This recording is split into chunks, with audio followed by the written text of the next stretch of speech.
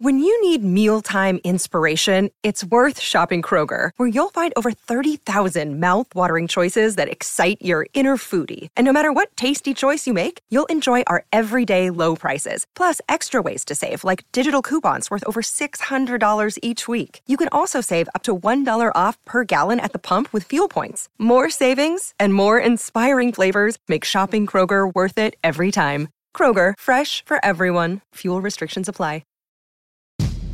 If you love me, please don't judge me. Got my hands tied, the power's above me.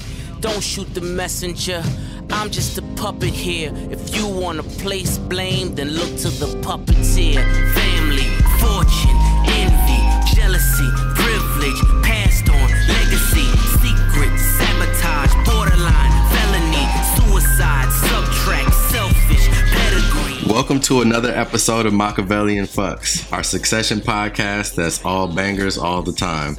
I'm Jason Madison, alongside my co-host, the Odin of Codin, Nando Vila, and Anthony Mays, who's not taking off his fucking coat.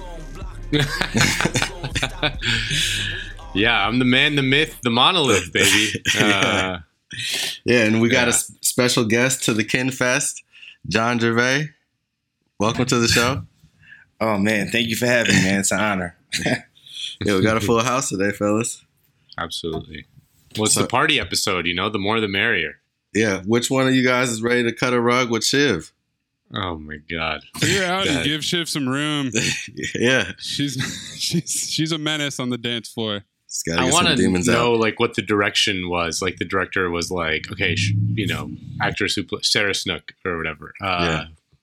Do like dance kind of like this, and then when she starts doing it, it's like no, maybe do it like a little different. Like I would love to have seen the direction that she got for those dance moves because they were spectacular. Yeah, I bet you there was one direction. It just said Elaine. Right, like that's all she needed was just Elaine Bennis. Yeah, but like the 2021 version, I loved it. She looked like she was really into that grime song or whatever they were playing at the Dizzy time. Rascal, I believe. Yeah.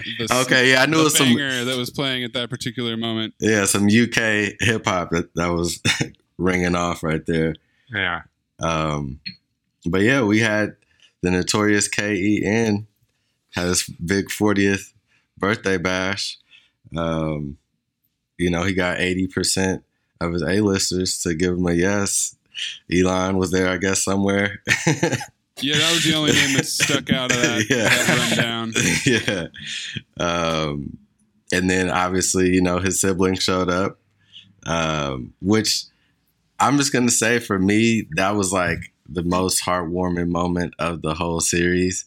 Because it seems like, to me, that was the only time they've ever all gotten along or actually like came out and like kind of showed some love in their backwards Roy way to somebody. And they really all showed up and showed out for Ken for about 35 seconds. Yeah, my favorite ever moment like that is in the finale last season when they're all hanging out by the pool on the yacht. Oh, yeah. Before Logan's helicopter touches down, emotional gunship incoming, but they're all doing like baby talk voices to each other and making fun of each other. And I'm like, oh, wow, they're actually a family and it's kind of nice. Yeah. Yeah. Short-lived. Yeah, they had a little bit of that when they razzed Ken for which his parents shouldn't be there anyway, but his parents or his kids, and his wife was actually there, but it was just like a funny line saying that, you know, none of them showed up. He didn't have any real friends, which I mean, technically he does not. So, you know, but that was, and then when they walked into the room with all the newspaper articles, you know, that was probably the peak of it, and then Connor began to shut it all down, and it started going downhill from there. But that was a great moment. Yeah. I love Connor's line when he walks into the party is like, I shall remain coded as is my right, you know, which is the best, just like fucking annoying libertarian guy thing to say. Yeah. He's very excited about polling close to 1%. That's 4 million people, you know, could sway the election. I mean, either Merkel is going to call him or Soros, one of the two, no in between. Yeah, Soros is going to serenade him. Yeah. Yeah, no, I mean, it's interesting because, like, given what happens at the end of the episode, really it's kind of Kendall that fires first a little bit. Like, I mean, his is supposed to be like a joke. It's not supposed to be taken too seriously, although the jokes were kind of mean, But can we talk about the giant vagina at the entrance of the party? Yeah, Caroline's vagina. Yeah, Caroline's vagina. Just because throughout this whole thing, there's so many funny elements to the party, to the construction of the party. I consulted with Gladwell and Harari, and like they say this is where the world's going. Such a fucking dumb rich guy thing to say. But I want to like. I wish I was a fly on the wall in the writer's room while they were like, what if, here's an idea. It's a giant vagina and everyone walks through it and they're born into the world of Kendall Roy or whatever. Yeah. It's like, yes, I love it. Yeah. That was just fucking great. The production design really took it up a notch for all the different stages and rooms. And this thing is in an entire complex. There's the tree house, which looked pretty dope, actually. The compliment tunnel. I wanted to do a deep dive on the whole production design of this episode, and because I mean they really, hats off to them. They went balls to the wall from beginning to end. Like you said, the compliment tunnel. There was some stuff that I liked, like I said, the room with all the newspaper articles, the Kindle on the multi-screen that Greg starts to pound on when he gets upset. The fire room. I thought that was a model of Logan's office. Oh, okay. That's what it was. Saying that's hell. Oh, wow. Yeah. See, I didn't even catch that. It's the Waystar, like, headquarters office. Yeah. Wow. Yeah. Okay. There was one really like small thing that I loved, and it kind of goes along the lines with how they always switch up the ATN headline and stuff. So when when Tom goes into Greg's room, his office, and he topples the desk, and Greg has to then pull the desk back upright, there's a movie poster on Greg's wall. Callispatron. Yeah, Destroyer of Moons. And there was such like a great art department moment. Not everybody will like see that, and I just wanted to shout them out for, going the extra mile. That was great. Yeah. That's the Waystar version of the Transformers. Exactly. Is that movie franchise. Yeah. So is Baby Wu-Tang a real thing? I don't know much about hip hop anymore. Tiny Wu-Tang. Is Tiny Wu-Tang? Is that a real fucking thing? I was wondering that the whole time. Like these kids who do Wu-Tang covers. I would love to see that. I bet you there's a group somewhere in Brooklyn or somewhere. Like there's someone doing birthday parties in New York somewhere that's doing that. There has to be. Yeah, for sure. Yeah, no. So I noticed something interesting in this episode that I guess has probably been at play for a large part of the show that I didn't really pay too much attention to. But Logan's women that he has around him versus Kendall's women that he has around him, and there was a moment when towards the end of the episode, because they kind of mirrored in this episode, and that's what made it stick out to me. Towards the end, where Kendall decides not to get on the cross, right? And he's got Comfrey and I forget who his other PR lady's name is. Barry Schneider. Yeah, Barry. Oh, right. Barry, and then Nay, right? And that's kind of like his triumvirate of women around him, giving him the best advice. And that's probably the best decision Kendall makes on the whole show, honestly, is to not get up on that cross, because that could have only ended a catastrophe. And it's great to see how they kind of like softly, easily let him down. But they also catered to his ego way too much, right? They pandered to him. They would have let him go up there and do it. And then you look early in the episode and Logan has Carrie, Jerry, and Shiv. When, he's going off about Gojo, and he lets Carrie give her input, which is, I mean, she's just kind of regurgitating something he probably said earlier. Yeah, she's really on her mini-me. Yeah. And then, Jerry, she's always shouting kind of the reasonable, she's the good angel on Logan's shoulder. And then Shiv trying to, give her input on the broader macro picture. We need to get into sports betting and all this other stuff that is part of the Gojo platform. But there was a foreshadowing moment just right before that when Shiv and Roman are talking about the fact that Logan is banging his secretary who is 50 years his junior, and Shiv is like, this is a disaster, like this is super not normal or whatever, and Roman's like, what are you talking about? It's the most normal thing in the fucking universe for this rich guy CEO to be banging his fucking secretary. Like that's like literally the most normal thing that's ever happened. Like what the fuck's wrong with you? I'm not saying it's like it's morally right or whatever, but like it just shows that Roman like Shiv lives in a fucking fantasy land when it comes to her family, you know, like Roman like has a much clearer eye as to what's going on. Yeah, no, definitely. And like Logan is still doing everything he needs to do. You know, he dropped the card to Roman, you know, and that sent Kendall in a tailspin. Now, it's arguable about what actual action sent him into that tailspin, because it might have been his interaction with Nay. It might have been his interaction with Rava, because that's where he really started going down. Yeah, it was the post-Rava binge drinking when he grabs the 40 on his 40th. Yeah. And then just there's that great scene where he's just walking through just being such an asshole. Yeah. Telling some guy he's got orthopedic shoes. Yeah. Talking about the all bangers all the time. Calls Greg a snitch bitch. Just unloading. Yeah. So great. That was his descent into the ninth circle of hell right there. Yeah. Well, and then he couldn't find the birthday present from his children, which is like what really sent him over the edge. The MacGuffin it was definitely the episode. Yeah. It was a combination of all factors. I mean, it's the emptiness at the heart of his life that he gets an offer for $2 billion, which like means in a way that he'd be free of all this. I mean, that's kind of what Naomi's saying. Like, I'll give you a blowjob and we could take $2 billion. You know, like you can you can be a happy person if we just kind of allow it to happen.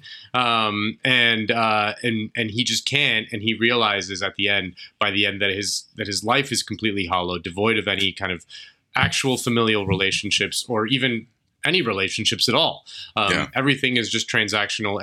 Everyone's there because he's rich. The party is ridiculous. It's stupid. It's like he tries to do like, 15, what he calls like a 15-layer joke, that the whole crucifix thing. He's like in the beginning when he's doing the rehearsal and he goes to Naomi, it's funny, right? Like, I'm like, why is this funny? Like, this is like, I don't get the joke. And she's just like, no, I just think it's like, good. Like, you're a good singer, which I find her character to be kind of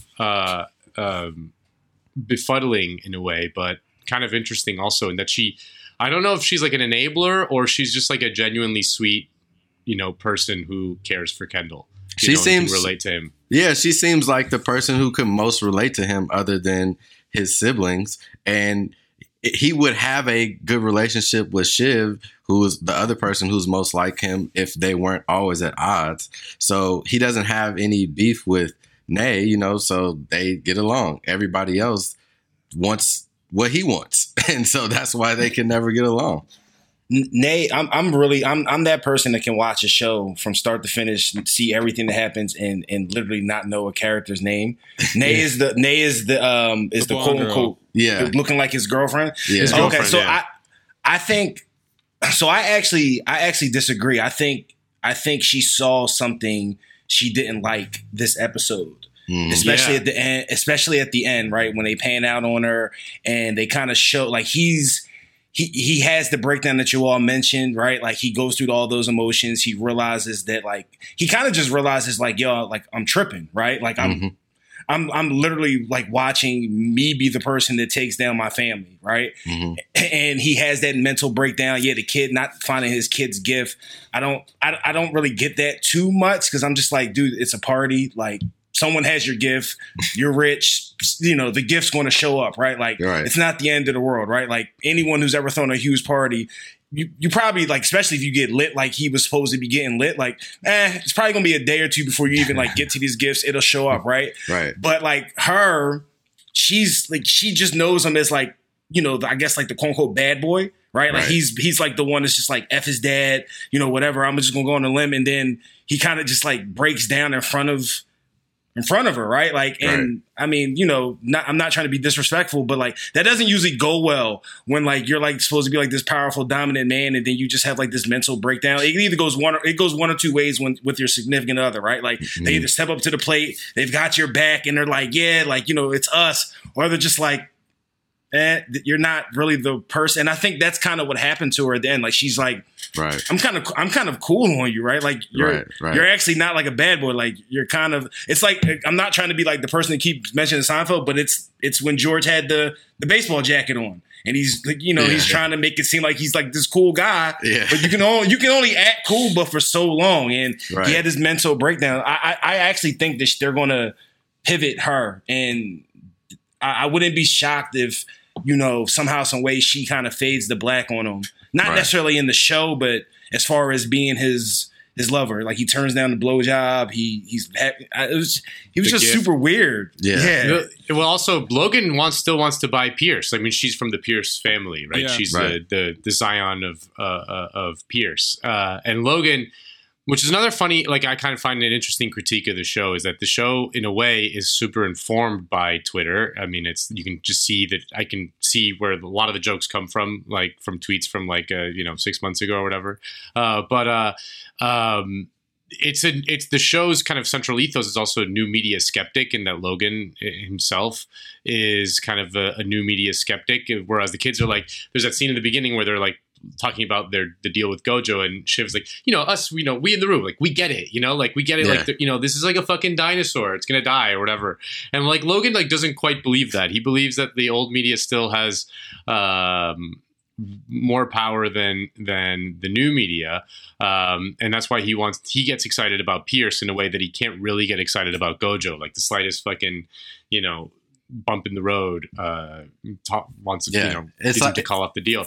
But that strikes me as like what the Kendall Naomi thing is building up towards. Like she's kind of been around this season, but not like been that critical. But I suspect that like in the coming Pierce Waystar discussions, that the Kendall relationship with her will come back to the fore. Yeah, I mean, I can see it going down like that. The way that he turned down that blowjob, she was not feeling him. You know, like she was off that. To be fair to Kendall there, terrible timing by Naomi. Like, don't try to give him your shitty watch gift that you know is shitty. Don't half-assedly offer a blowjob once you see that it's not going well. That was just, that whole scene made my skin crawl. I mean, offering a blowjob, there's worse fucking things on this life. You know, like there's never like, you know, it's not like she offered him a kick. It's not like she offered him a kick in the nuts. You know, right? I actually thought it was kind of noble of her, right? Like she's like, hey, it's sweet. It was sweet. I gave you a terrible gift. That probably cost me $2,000. You know, yeah, like, right. Like, but here. Yeah. Hey, you'll at least take this. And he's just like, nah, I'm good. And it's just not what she probably expected. Right. Yeah. Well, speaking of blowjobs and sexual innuendos, apparently Tom has a dick the size of a red sequoia and fucks like a bullet train. Prove it. Yeah, prove it. You know? That was such a great moment between him and Greg. I mean, the show's greatest gift is the scenes between Tom and Greg, and they always deliver. Yeah. Right. And that was just a hilarious moment between them. There's also the funny thing, the conceit in the show that Greg is supposed to be like super ugly. And, you know, like he's like, I'm aware of the, you know, difference in the bodily composition between me and Humphrey or whatever. Yeah. And like the chasm or whatever. But in real life, Greg Nicholas Braun has become a kind of, I don't know if like semi-ironic or not, but like a kind of sex symbol amongst kind of a certain normcore high. Yeah, right. Totally. But I would say the ladies would be fucking loving Nicholas Braun. Like they love him, you know? Not to cut you off, but I would just say specifically like the fact that they compare her to Jackie Onassis, or Tom compares her to Jackie Onassis, like Comfrey? What is the obsession with Jacqueline Kennedy Onassis? She is class, dude. That's what they like. Grace. She is not a pretty lady, okay? She's not stunning. This is not where I expected this podcast to go. Yeah, well, in the context of first ladies, I mean in the context of Melania's number one. Of the best looking Melania's number ladies. one. Yeah. I mean, in context of first ladies, I guess, but I'm just saying, like, you know, there was a joke that I saw on Twitter, which was basically saying the same thing. Like, that's why he was fucking Marilyn Monroe. You know what I'm saying? Like, that's well, probably also not Marilyn Monroe's why. like the hottest woman of all time. You know, like that's most women compare. Why. Yeah, but most women compare saying. Poorly to Marilyn Monroe. She just gives me like a school teacher type of vibe, and I never saw it. And the fact that people are finally speaking up about it, I feel like. Because finally, is Jackie O. But the big Jackie will not fucking convince me that Jackie O was hot. Jason's been holding this candle lit for years, waiting for this moment. I've been He's waiting like, on this. I'm more of a Barbara Bush guy, to be honest. Oh man. You're looking at it with 2021 eyes. Like, you got to look at it at 1960, where you know. I'm saying the Kim Novaks. There was hot women back then, man. Like, but Elizabeth Taylor, not politician wives, and she may not. She may not be like, you know. Jay, like, I feel you. Like, I always look, and I'm just like, I don't get it, right? Yeah. But like, I get it, but you know, I guess to each his own. I don't know. I never saw the Tom, who's like a, you know, the character of Tom is like he's a super striver, right? Mm-hmm. You know, he's a guy who is obsessed with the trappings of the elite, right? Like, he's obsessed with fine wines and knowing about it and all that shit. Because he was not born into it, like, he's just some fucking kid from Minnesota. Yeah. He's obsessed with the aesthetics around an ultra elite. That's why he's always like commenting on Greg's suits. Like, in this episode, he like notices this as a entry point to the ruling class. And Jackie O, for that kind of person, is the epitome of a person who was able to up her station and enter into the ruling class. Like, he probably identifies with Jackie O in that she was not, you know, she was not a super kind of scion of American, the ruling class, but then she fucking married Kennedy and then married a Greek billionaire and fucking lived a good life and was, you know, revered by millions of women as like the epitome of class. And, you know, he would like a similar fate for Tom Wamsgans. Right. Yeah. I feel that 100%. I think that also Greg is not like a bad looking guy, and his position in the game is just like, why are you like, she's working for Ken. She's an assistant PR person, and like, he's probably getting close to being a millionaire already at this point. Like, I feel like it's the other way around, if anything. But 100%. And it's like, yeah, you just had a deal on the table from Logan, like offering you whatever you want, like, and you bought a $40,000 watch a couple of weeks ago. You telling me you worry about some little chick who's Ken's assistant? Like, get out of here, bro. But I mean, he asked her out. He got his wish. And I think that's a part of the difference also between Greg and Tom is like Greg kind of being the younger man is happy with simple things. You know what I'm saying? Getting the girl to say yes to a date and, you know, whatever, just walking around the party. Tom is having a terrible time, like, walking around the party. Well, he's still not fully broken, Greg, you know? He still retains some part of his humanity. Tom is like has invested fully. Like, his whole self has invested into this project of, you know, whatever it is, like, because he doesn't even, he has a little bit of vertigo in that he doesn't like pitch himself as CEO ever, you know? Right. But he has, in his mind, he has rationalized his choices to do whatever it takes to get up into this family. And again, there was a pivotal moment in this episode when Logan Roy quietly grabs his arm and goes like, I'll remember this, when Tom realized that he wasn't going to jail. And that's actually what Shiv told him at the beginning, was like, it's probably not going to end up with you in jail, but this could be a good way for you to earn some gold, some coin, some, you know, some cachet with Logan. And it might have worked out for him. It did. Logan gave him that nice wrist grab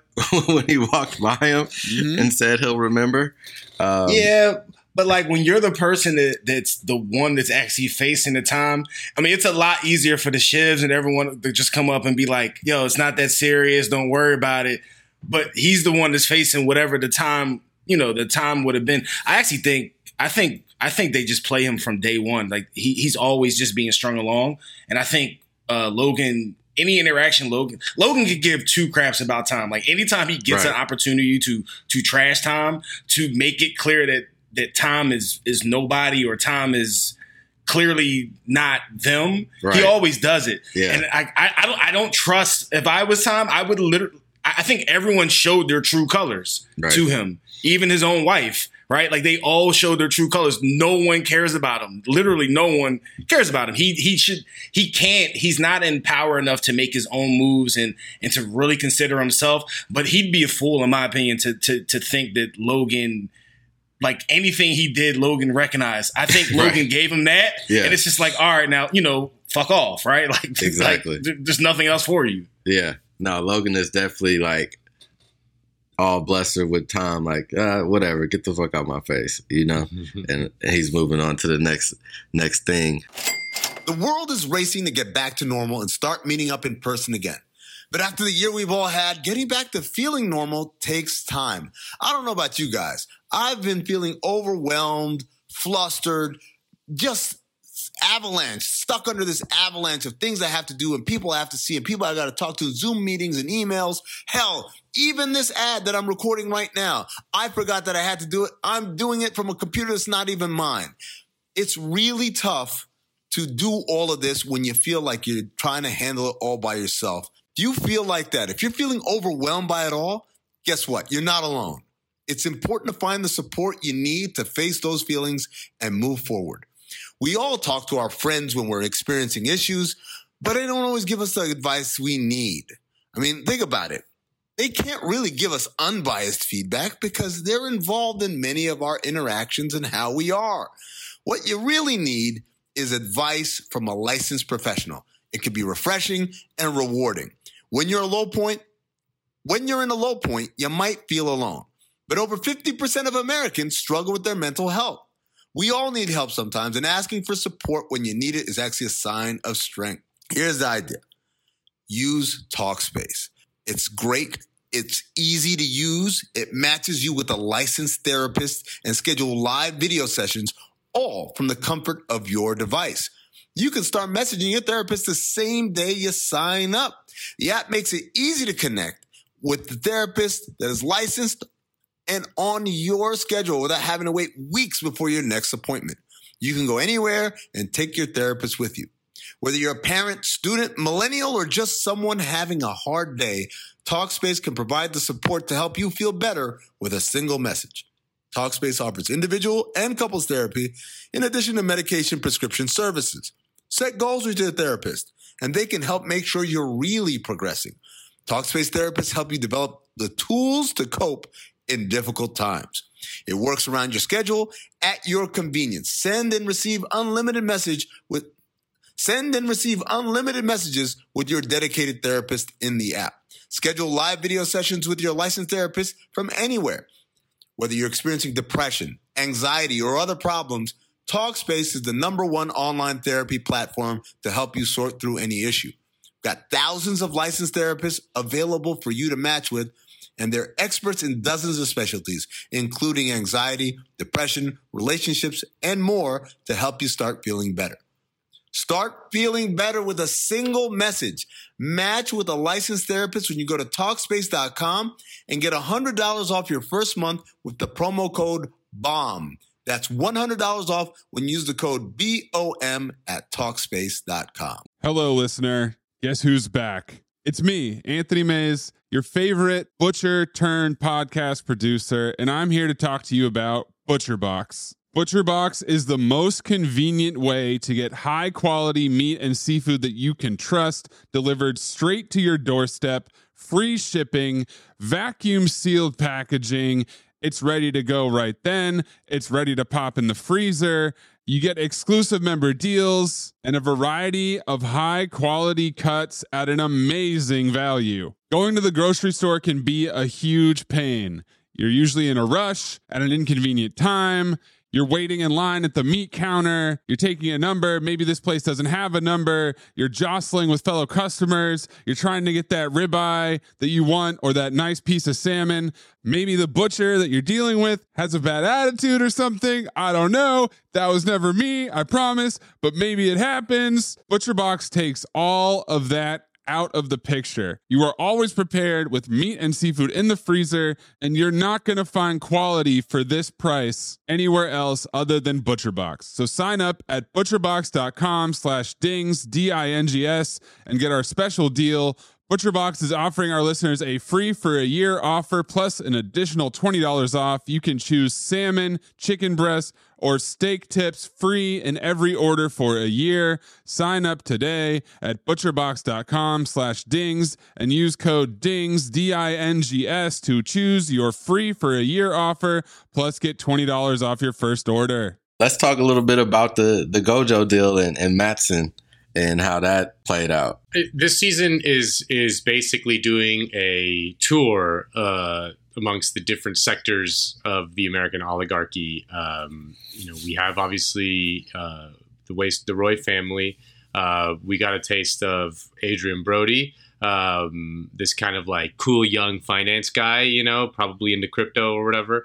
And now we got the tech guy who is just this like probably on the spectrum, totally antisocial weirdo. Again, who cannot enjoy any of this, like all of them. That's a consistent theme throughout, is that no one can enjoy anything, that there's no pleasure to be had at that level. But this guy, it was just like a total, like he's like sitting there just kind of practically twiddling his thumbs in the middle of a party, unable to speak to anyone. Honestly, the Odin of Coden, that rings true to me.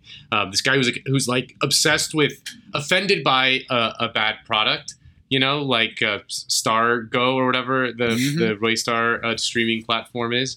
It like offends him that like the code is so bad and you have to burn it and put it in a fucking cabinet forever and acid bath. Light it on acid bath, and like he's just like this antisocial nerd who has been given this incredible amounts of wealth and power, and what he does with that is just act like a total weirdo. Yeah, no, his whole get down is like he doesn't want to be bothered, but he's there. Like he wants to say something fucked up or do something fucked up, which is funny when Kendall offers him his drug guy. What did he call Reese? Yeah, Reese. Yeah, he said he told him he's a bad guy, which I love. Human dark web. Basically the dark web. Yeah, and then that wasn't enough for him. So the only thing that can cure your fix if you're not getting enough negativity in your life is Roman Roy, and he came up and basically served him everything he wanted. He talked shit to him. And he provided him an outlet to get his 12-year-old boy being bad, little itch. He got that itch off with Roman, which, obviously Roman loves to hang out in bathrooms with guys. So it's his move. I don't know what works every time. That's how he's become the greatest businessman in North America. Yeah. I did love the line from Lucas that represented the audience in the fantastic way of how long's your dad gonna live? Yeah. How long's this gonna go? We doing 1 more year of Succession? We doing 5 more years of Succession? Because 5's a long time. Right. Yeah. That was great. Just stepping right through the screen. And and Roman directly to us. Roman was almost caught off guard for a second. You could see him kind of like and then he had that little wry smile like, wait, that means you are into the shit that I'm into. So let's play that game, and then he starts talking about, whatever he wants to talk about. And then he breaks into his business. Roman really did get down to brass tacks with him, which was kind of impressive for a second. And I was like, okay, he's really ready to handle these types of situations, which it seemed like he wasn't ready for before. But obviously, you know, we saw what the wind did, and it went to his fucking head, and he lashed out at everybody. It totally went to his head, but I mean, again, he is the theme of this season. Like, we ask, like, who won the episode, and like the guy who's winning the season is clearly Roman, and it's for a very obvious reason in that he represents his father's id, you know, very, very well. Whereas Shiv made the huge mistake of betting of allying with that side of the war instead of with Kendall, who she would be much more comfortable with or understand with or like is able to understand him and be simpatico with. Like, she just made a tragic mistake that she'll never be able to get back because she burned the bridge with Ken with the letter out of like just a temper tantrum. And now she's stuck with these two guys who she has nothing in common with, can't understand. They don't listen to her, and with good reason. Like, there's no reason for them to listen to her. They're fine without listening to her. Whereas with Kendall, she would actually have some sort of sway and power. So I think that, like, it seems to me like what it's building up to is that Roman is going to keep on, you know, winning, building up toward the end of the season. And then there's going to be some sort of cataclysmic event that'll probably move Shiv back into the Kendall camp and set up a war between kind of like the liberals, quote unquote, Kendall and Shiv, and the, you know, fascist sympathizers, for lack of a better term. Yeah, the Nazi lovers. I'm a believer in liberal democracy, okay? Yeah, he got to say that to Shiv's face, and you know that just made her. That stung. Yeah, they had some interesting physical violence taking place in this episode as well. It made me think back to when they were at I forgot what was the name of the conference when Logan slapped. Argestes was Argestes. Yeah, and Logan slapped the shit out of Roman. Now Roman, you know, he's taking that on. Well, after Kendall put hands on him for a little second, moved him out of the way. You know, he was feeling a little feisty, and he saw Kendall was feeling down and decided to give him a little shove in the back, and Kendall fell over like an 80-year-old man. I don't know what that was about, but I guess you know, he was so deflated as a person at that moment that he couldn't even have the energy to catch himself. Hit the floor. He couldn't stand on his own 2 feet by getting pushed by his little brother. But like you said, Nando, it's kind of how Rosie Perez put it in White Men Can't Jump. Sometimes when you win, you lose, and sometimes when you lose, you win. This was a huge counting your chickens before they hatch episode. Tom is celebrating like he's never going to go to prison, even though Jerry was like, it's just headed that way. Nothing's done. This is just what I've heard. It's a vibration. And then Roman counting his chickens with this Gojo deal. You know, he gets the piss handshake, which is fucking disgusting, by the way. Sick. And then calls himself the greatest businessman in the world, gets wasted, says he's going to fuck his dad and doing the little daddy dance. And it's like, all right, dude, it's episode 7. We got 2 more. Yeah.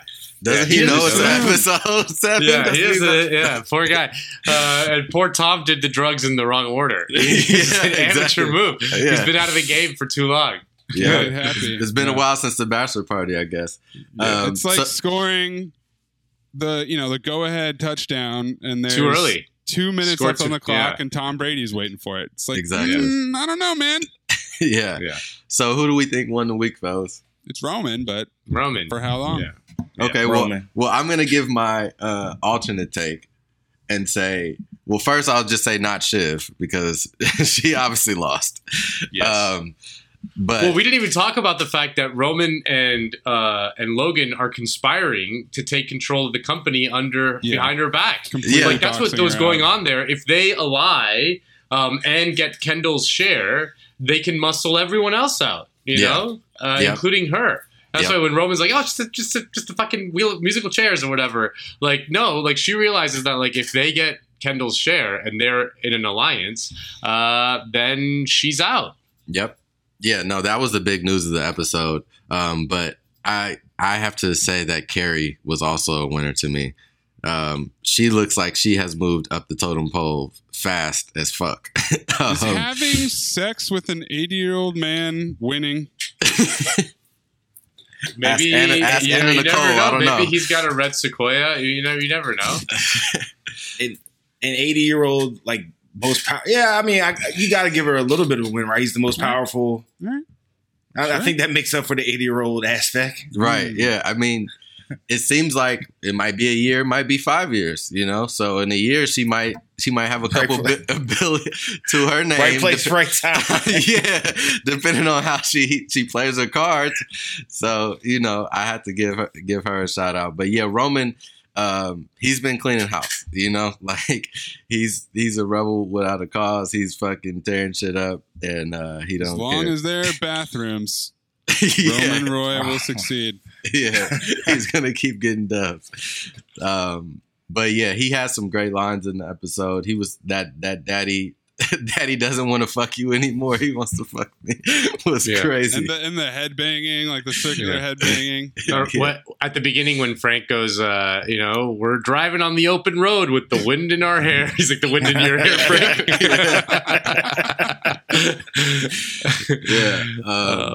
Yeah, no. So Greg calls Comfrey a very even-handed maiden. Yeah. Delivery was killer on that. Yeah, what were some of our favorite lines? I loved when Kendall goes to when he's like getting excited for the party on his balcony, and he's like FaceTiming with Comfrey, and he's like, "Hey man, like I want you guys to like let loose too, all right? Like the staff, like everyone's like super egalitarian. I mean, do your job, obviously, but like, hey man, get your drink on."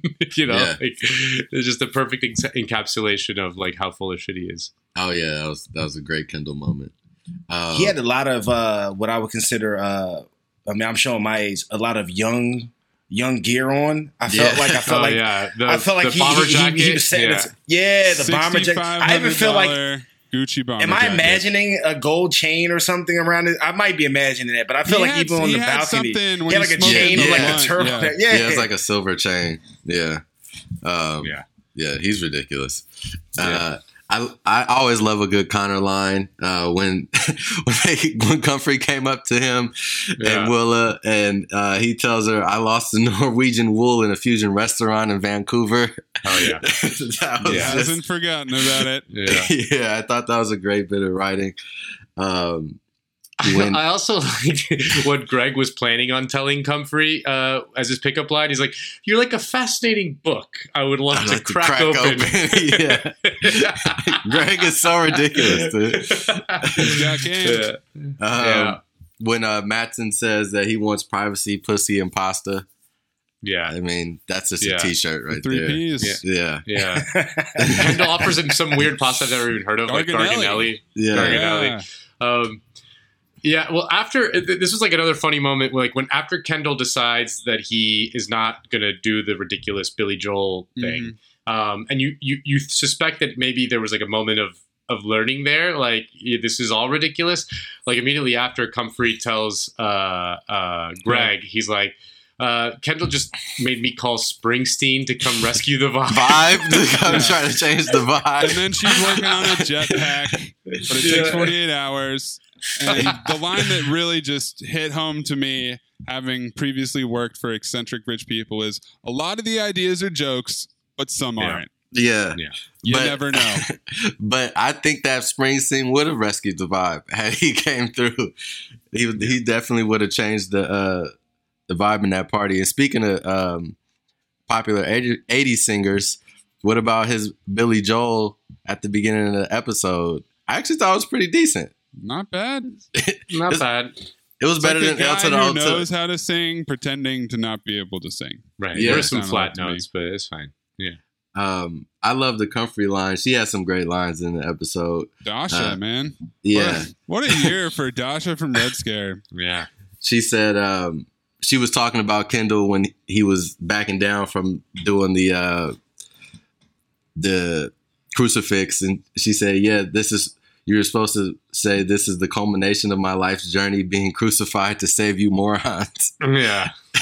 And I was like, yeah, that's probably what he told her. And I'm trying to think of any other great ones. Oh, at the end, Roman calling Logan saying, "I'm the only child you'll ever need. You can kill the others. Love you." Yeah. Well, there's also the Greg when Comfrey tells Greg that she has to do like boxes. When he goes, when she goes, like, I'm sorry, I have to like, smear your reputation in the press. He's like, the whole press is like, she's like, don't worry, I'll keep it like targeted, not terminal. And he goes like, and he breaks into this weird like Southern gentleman thing. It's like, well, thank you kindly, man. How can I possibly repay you? Your kindness, you even-handed maiden. Even-handed maiden was great. It kind of sounded like Kenneth from 30 Rock. Totally. It was just like so good. No, that was great. So yeah, we'll see. I guess next week if the Gojo deal goes through, we have a Caroline and Peter Munyon wedding to attend. They came up with a wedding out of thin air. Right. In the last episode, they're like, all right, now we're headed there. And I mean, only 2 more, guys. They trimmed that 10th episode off, which is kind of surprising to everybody, I think. And yeah, I didn't know that. Home stretch. Yeah, until recently. I'm gonna miss, doing the show. I feel like we didn't even get together for long enough to, start enjoying it, and it's already over. Apparently, just like Kendall's birthday party. Right? Exactly. J. Smith Cameron did an interview where she said that the ending of the season is going to be a surprise. It's going to be shocking, she said. So I'm intrigued. Obviously we had the. It'd be funny if she was like, actually, the ending is going to be kind of a letdown. Right. It's going to suck. We're going out with a whimper. Will there be any more tree houses? There'd just be some good media spin, controlling the narrative by Waystar. For sure. So yeah, guys. Well, we're looking forward to the next episode. Any predictions for the ending? I like the guy that plays Peter Munyon. Mm-hmm. Pip Torrens is his name. He was in Preacher. So I'm excited to see what they do with that. But, it's interesting how going into the season, Alexander Skarsgård, Adrian Brody, Sanaa Lathan, huge names, and really very minimal screen time. Like, this show is about the Roys, and they sneak in a Connor scene and sneak in a Tom and Greg scene every week, but that's it. These guys are definitely just fans of the show, and they're coming in for a one-day shoot, like couple scenes, bam, bam, out of here. I was in Succession. There you go. It's like Daniel Craig being a stormtrooper in the new Star Wars or whatever. I don't know, man. I feel like I don't want to say they're not underused, but I like the core. I like the core group, and I don't really think that anybody kind of needs more than a cameo here or there for this show. It would kind of like make it weird. So the only thing that's fucked up is there's this looming feeling that they're going to kill off one of the main characters, or like Logan, or somebody's going to disappear, or there's going to be some kind of, weird shift in the dynamic in order to excite the audience. And I just hope it doesn't feel unwarranted, Yeah. So we'll see. Killing off Logan would make narrative sense, you know? Obviously, doesn't mean they're going to do it, but that does make sense. Like, there's no scenario in which they've set it up too much where, there's no scenario in which any of the kids, or even a group of them, or even all 3 of them together could take him on and beat him. It would feel cheap, Yeah. But I feel like a surprise would be to kill Kendall or something like that, and that would fuck it up. But who knows? It might not be either one of those things. We'll see. Jerv, what you think? I think the deal falls through, flat on his face. Roman goes back to being Roman somehow, some way. I think TV is just TV, so I think somehow, some way, Kendall and it ends with Kendall and Logan, something happening with those two. not saying that, someone gets killed off or anything like that, but something happens to one of those two. Like, that has to be how this season ends. Yeah. I love Roman. I think Roman is fucking awesome. He's weird as hell, but I like him. I like the weird. Yeah. But I can't take him being successful. So somehow, some way, he's got to fall flat on his face. He just doesn't seem like the guy that's supposed to be successful, right? Like, he just seems like he's the joke outside of Connor. Connor's like the real joke that no one ever just respects. It's just like, just go be Phil Jackson somewhere in like the mountains or some shit, right? Like, but Roman has to fall back flat on his face or whatever, and maybe Kendall. I can't say Kendall gets reunited with them, but maybe Shiv figures out a way to get back on the good side, because it's just out of nowhere. Like, first she was it, and then she's not. Now she's like super duper out. I just think Logan's such a wild card that it's got to be something that you win. Anybody but Tom, right? Like, it's not Tom. Like, yeah. You know what I mean? Like, Tom's not going to be. I think Tom's just going to be consistently Tom. So at the end, I think Roman goes back to being Roman, the joke. Either Shiv or Kendall, really takes control or makes the power move to set up, whatever they're going to do for the next season. Yeah, I like that. I've been waiting for somebody to switch sides all season, and that hasn't happened. So, I mean, what Nando is saying about how, Shiv and Kendall kind of see more eye to eye than the other members of the family. But, yeah, there's that letter to overcome. I mean, they really, in the last 2 episodes, took all the wind out of the sails of the DOJ case and Kendall at all. So it seems like he's not going to cash out because that's not interesting for the show, but he's got to get reintegrated somehow, and Roman's going to have to get knocked off this pedestal he's on right now. Which, by the way, the DOJ investigation just kind of fizzling out is very true to life. Like, the fucking Department of Justice is not going to fucking crack down on some American company for some bullshit that happened on some cruises. And like, definitely not quickly, which is what they're really emphasizing. It's like they're just flooding this thing and it's going to last for 5 years. And now Kendall needs to strike while the iron's hot, and that's done. Yeah, I don't know why Kendall, even being in the corporate space, ever thought that was going to play out in some sort of hyper speed manner. Like, bro, you should know better. You know how. No, he doesn't know better because he's an entitled fucking rich kid. I mean, again, you got the best lawyer. Yeah, exactly. He has the papers. That's what he thinks. Like, he's got, like, what do you mean I don't get what I want? Like, game over. Yeah. If he had a killer instinct, he could really be successful. Well, and stay off the drugs and like not kill people with his with his car and shit. But he could really be something. He could really make something out of himself if he could just kick those bad habits. Yeah, I mean, if he had Roman's killer instinct or whatever. But yeah, I mean, that's always been the problem with Kendall, is that, he was too coddled, probably. He tried to do the right thing and work at the company dutifully, learning the business, learning the ropes or whatever, and he did more than the other kids. And look what it got him nowhere. Like, he's nowhere. The other kids just fucking fucked around and did whatever they wanted their whole lives and didn't actually work at the company. They don't know shit about it. They don't know how it works. And they're in a stronger position than he is. So, yeah. Wild times, man. Wild times. That is the 7th episode of Machiavellian Fucks, our Succession recap podcast. Only 2 episodes left. I'm already getting sad. I'm going to miss you guys. For Jason Madison, John Gervais, thank you very much for joining us. Anthony Mays, the super producer. We're out.